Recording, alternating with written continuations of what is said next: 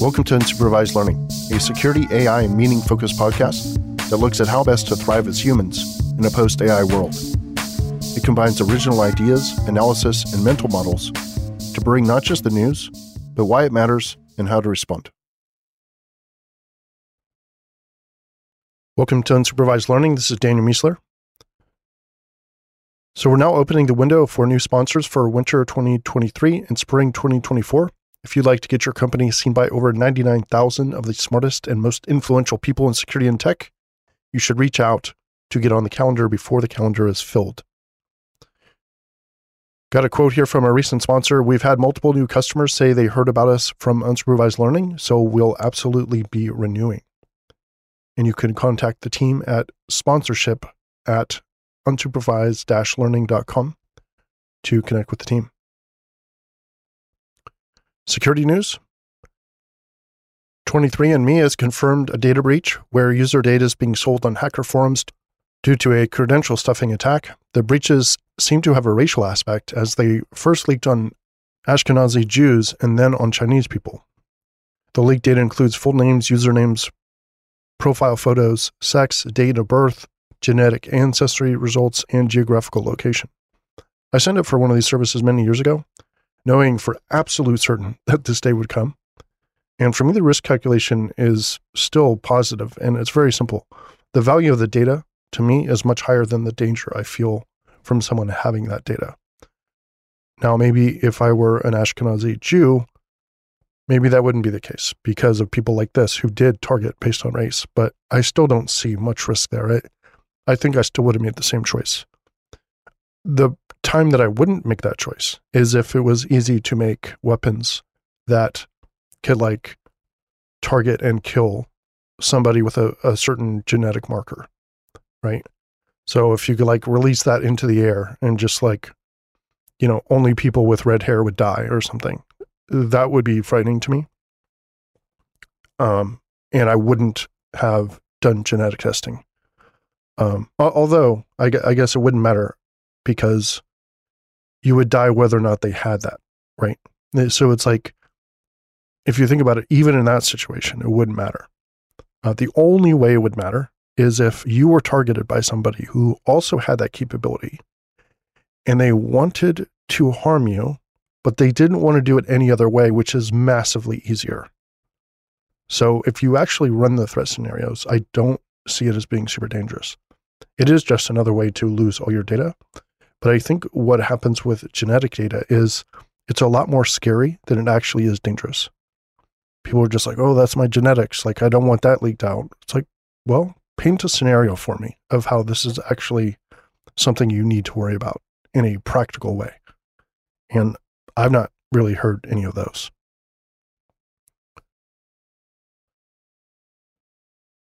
MGM Resorts got hit by a ransomware attack last month. We've done coverage of that already. Cost looks like around $100 million, or at least so far. And customer data theft. So the threat actor responsible was affiliated with Black Cat, Alpha V, ransomware gang known as Scattered Spider, who breached MGM's network using social engineering, stole sensitive data, and encrypted over 100 ESXi servers. The FBI is warning about a rise in phantom hacker scams targeting seniors. This is where the attacker calls claiming to be someone helpful like tech support or security, saying that they've been hacked, and then proceeds, when they earn the trust, they're oh, thank you for calling me, I didn't know. And they're yeah, so you just need to install this tool so I can help you, and boom, that's when they actually do hack them or scam them or whatever. Vulnerabilities, MSFTP, mass exploitation alert, XM patches. They've patched half, probably more by now, but they're starting to patch these 0 days that came out, some of which were very serious. And Qualcomm has patched over 24 vulnerabilities, including 3 0 days. Clear, the service that lets you pay to skip airport lines, is under lawmaker scrutiny after the employees, a few employees, I'm not sure how many, they didn't say precisely, but multiple employees, they escorted passengers through TSA checkpoints without ID checks or clear enrollment. And anecdotally, I'm seeing a lot more people skip the clear line these days and just go through TSA PreCheck. So I'm not sure how much longer this thing is going to survive if they don't clean this up significantly. So we've been talking about convincing and impactful deepfakes for a couple of years now, and they're finally here. Tom Hanks and Gayle King have warned their fans about AI-generated scams featuring fake versions of themselves. And evidently, people are buying whatever it is that the scam is selling. It was important enough that they had to put out a statement. Of course, that statement won't matter because that statement's not going to get the same number of people as the scam, most likely. Sony has been hit twice in 4 months, with the latest breach affecting around 6,800 people. The breach was due to an unauthorized party exploiting a zero-day in the MOVEIT transfer platform. By the way, MOVEIT is also the same people that put out WSFTP.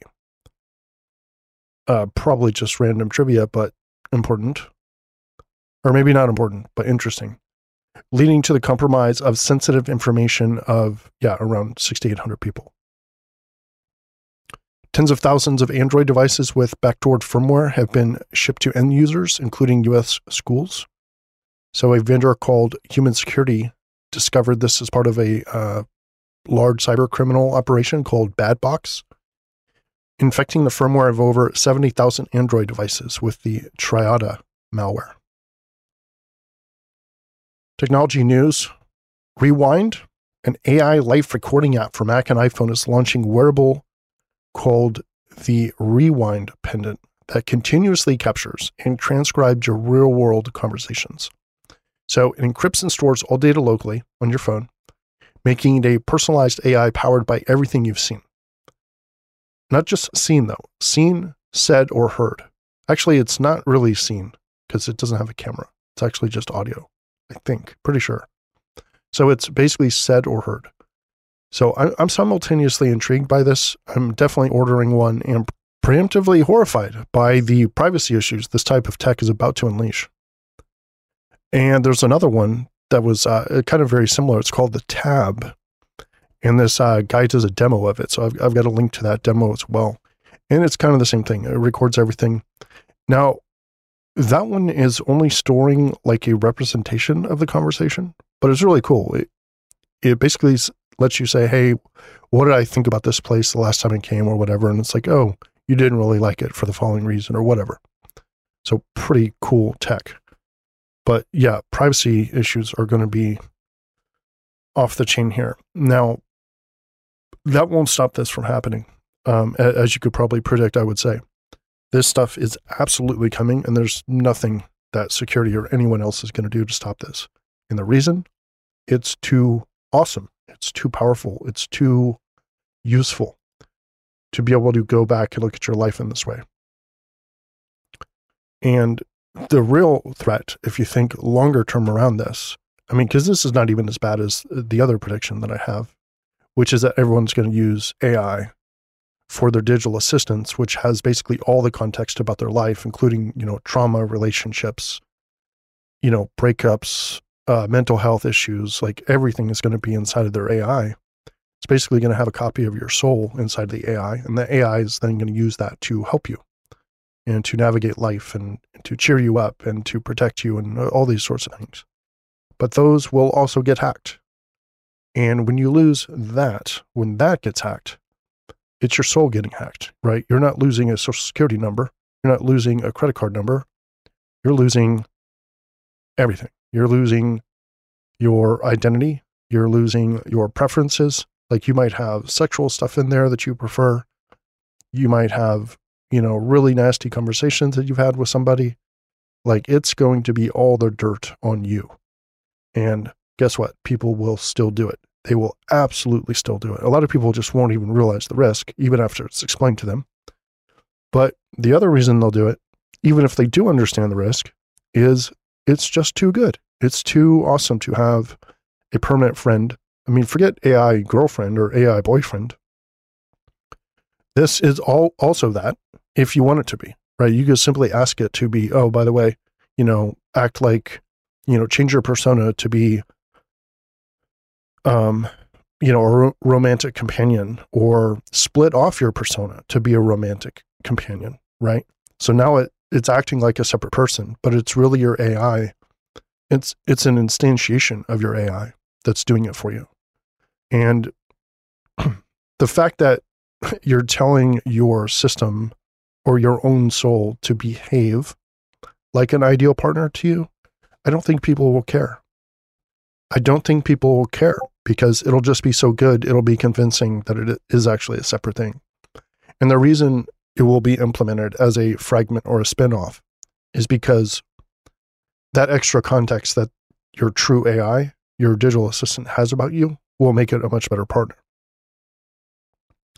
So that's what I'm ultimately worried about with all this recording of your life and, deep knowledge about yourself within an AI, is that when it gets leaked, not if, when it gets leaked, it's going to be much worse than previous leaks. OpenAI just made an extraordinary jump in their ability to explain the function of individual neurons in language models like GPT-4. They found that iterating on explanations using larger models and changing the architecture of the explained model can all increase explanation scores. They're also open sourcing their datasets and tools for GPT-4 written explanations of all 307,200 neurons in GPT-2, hoping the research community will develop new techniques for generating higher scoring explanations. This is huge for the use of AI in day-to-day critical systems because humans will be more likely to trust an AI if they can actually see how it thinks and how it arrived at its decisions. And the whole black box of AI or non-interpretability has been like this huge weakness, and it looks like this might be a really major advance into fixing that problem. And Anthropic has done a bunch of research like this, and I linked to the Anthropic research paper as well. Cloudflare has now widely deployed its CAPTCHA alternative called Turnstile. It's a weird word to me. I don't know why. It's probably easy for everyone else. It's a weird word to me. Turnstile. Anyway, it addresses the fact that everyone hates CAPTCHAs, and they're getting much easier for AI to crack. And it relies on passive background data analysis. So if you've ever gone to a site and it says protected by Cloudflare or whatever, and it says hold for 1 second, and then it just, you see like a working icon or something, and it's like, okay, boom, green check mark. That's what it's doing. It's looking at your browser environment and everything and determining based on a whole bunch of factors in the background passively whether you're legit or not. And if it works as good or better than CAPTCHAs, 100% I'm all about this. And between this and passkeys, I'm really happy with user-focused security advancements this year. So if we have Turnstile and passkeys everywhere, I've got passkeys on as many things as I can, all my Google stuff, just all sorts of accounts, because you can now do passkeys on Google Workplace accounts as well. So Google, company accounts as well as your personal ones. Definitely recommend everybody go and turn on passkeys for your Google accounts, because it's really most important for email. Email is like the center of your security life. All right, next one here. Microsoft CEO Satya Nadella believes that their new AI copilot will revolutionize personal computing, comparing its significance to the rise of the PC, the web, mobile, and cloud computing. And I agree with him, especially how deeply he's building into everything. Similar to humans, large language models don't hallucinate information, they confabulate, which is inventing plausible sounding explanations for things. And they are not based in fact when forced to answer a query they don't know. And some people think that this differentiation between hallucination and confabulation is important to improving understanding and performance. Human news. The U.S. economy added a surprising 336,000 jobs in September. They were only expecting 173,000. So what is that? Almost double? What is that? 340. It's almost exactly double, actually. And the unemployment rate is also below 4% for over 20 consecutive months. That's pretty legit. DC just put a stop to cashless businesses, making it mandatory for all companies to accept cash.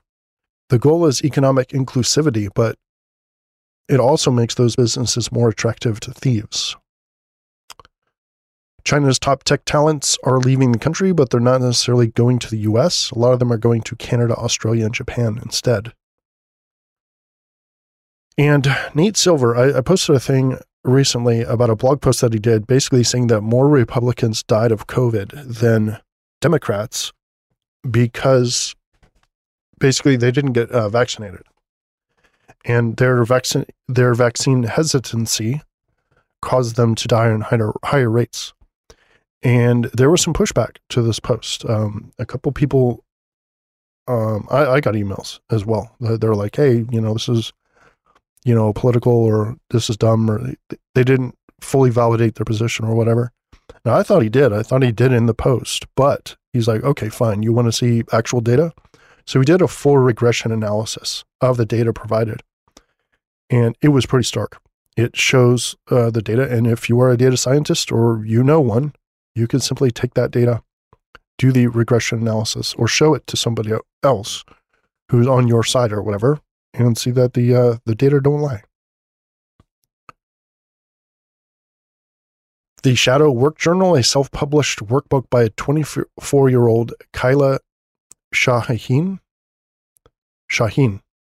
is the latest wellness trend on TikTok. And shadow work basically involves behaving like your true self. It's almost like there's a smarter, more cunning, a little bit more evil version of yourself, and you're like the docile version who is hesitant to push back or call bullshit or be toxic or whatever. And the whole shadow work concept, as I understand it right now, I'm not an expert on it.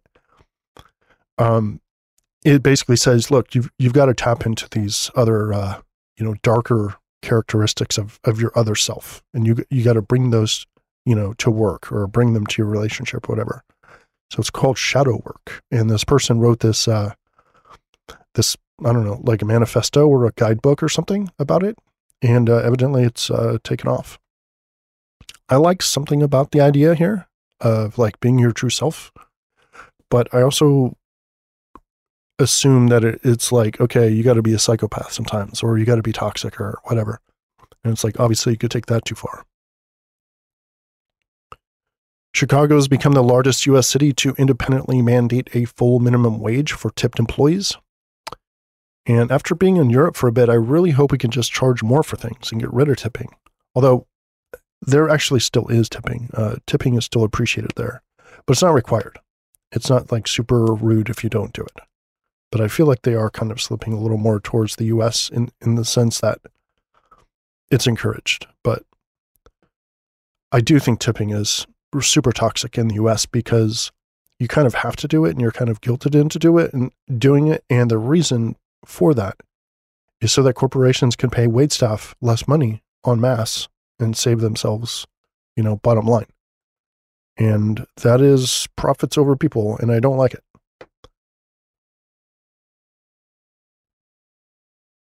Ideas and analysis. One little piece here, opposites. I did a trip to Europe to do my Killer Context AI talk about software, security, and how it'll be affected by AI. It was in Budapest, and it was my first time visiting there. And the highlight of the trip for me was the most popular ruin bar in the city called Zimpla Kertmozi. I'm sure I'm not pronouncing that right. It's a ruin bar, and a ruin bar is basically a collection of bars inside the destruction of bombing from World War II. So imagine a giant brick building or a city block, or part of the building is basically destroyed from bombs, right? So there's missing walls, roofs, or whatever. And then imagine people go there and create the most vibrant and extraordinary place to gather that you can imagine. Iron bars and mesh scaffolding create new walls and floors and ceilings, plants everywhere, CD vending machines, this really high quality, writing. People are encouraged to write something I love Julie or whatever.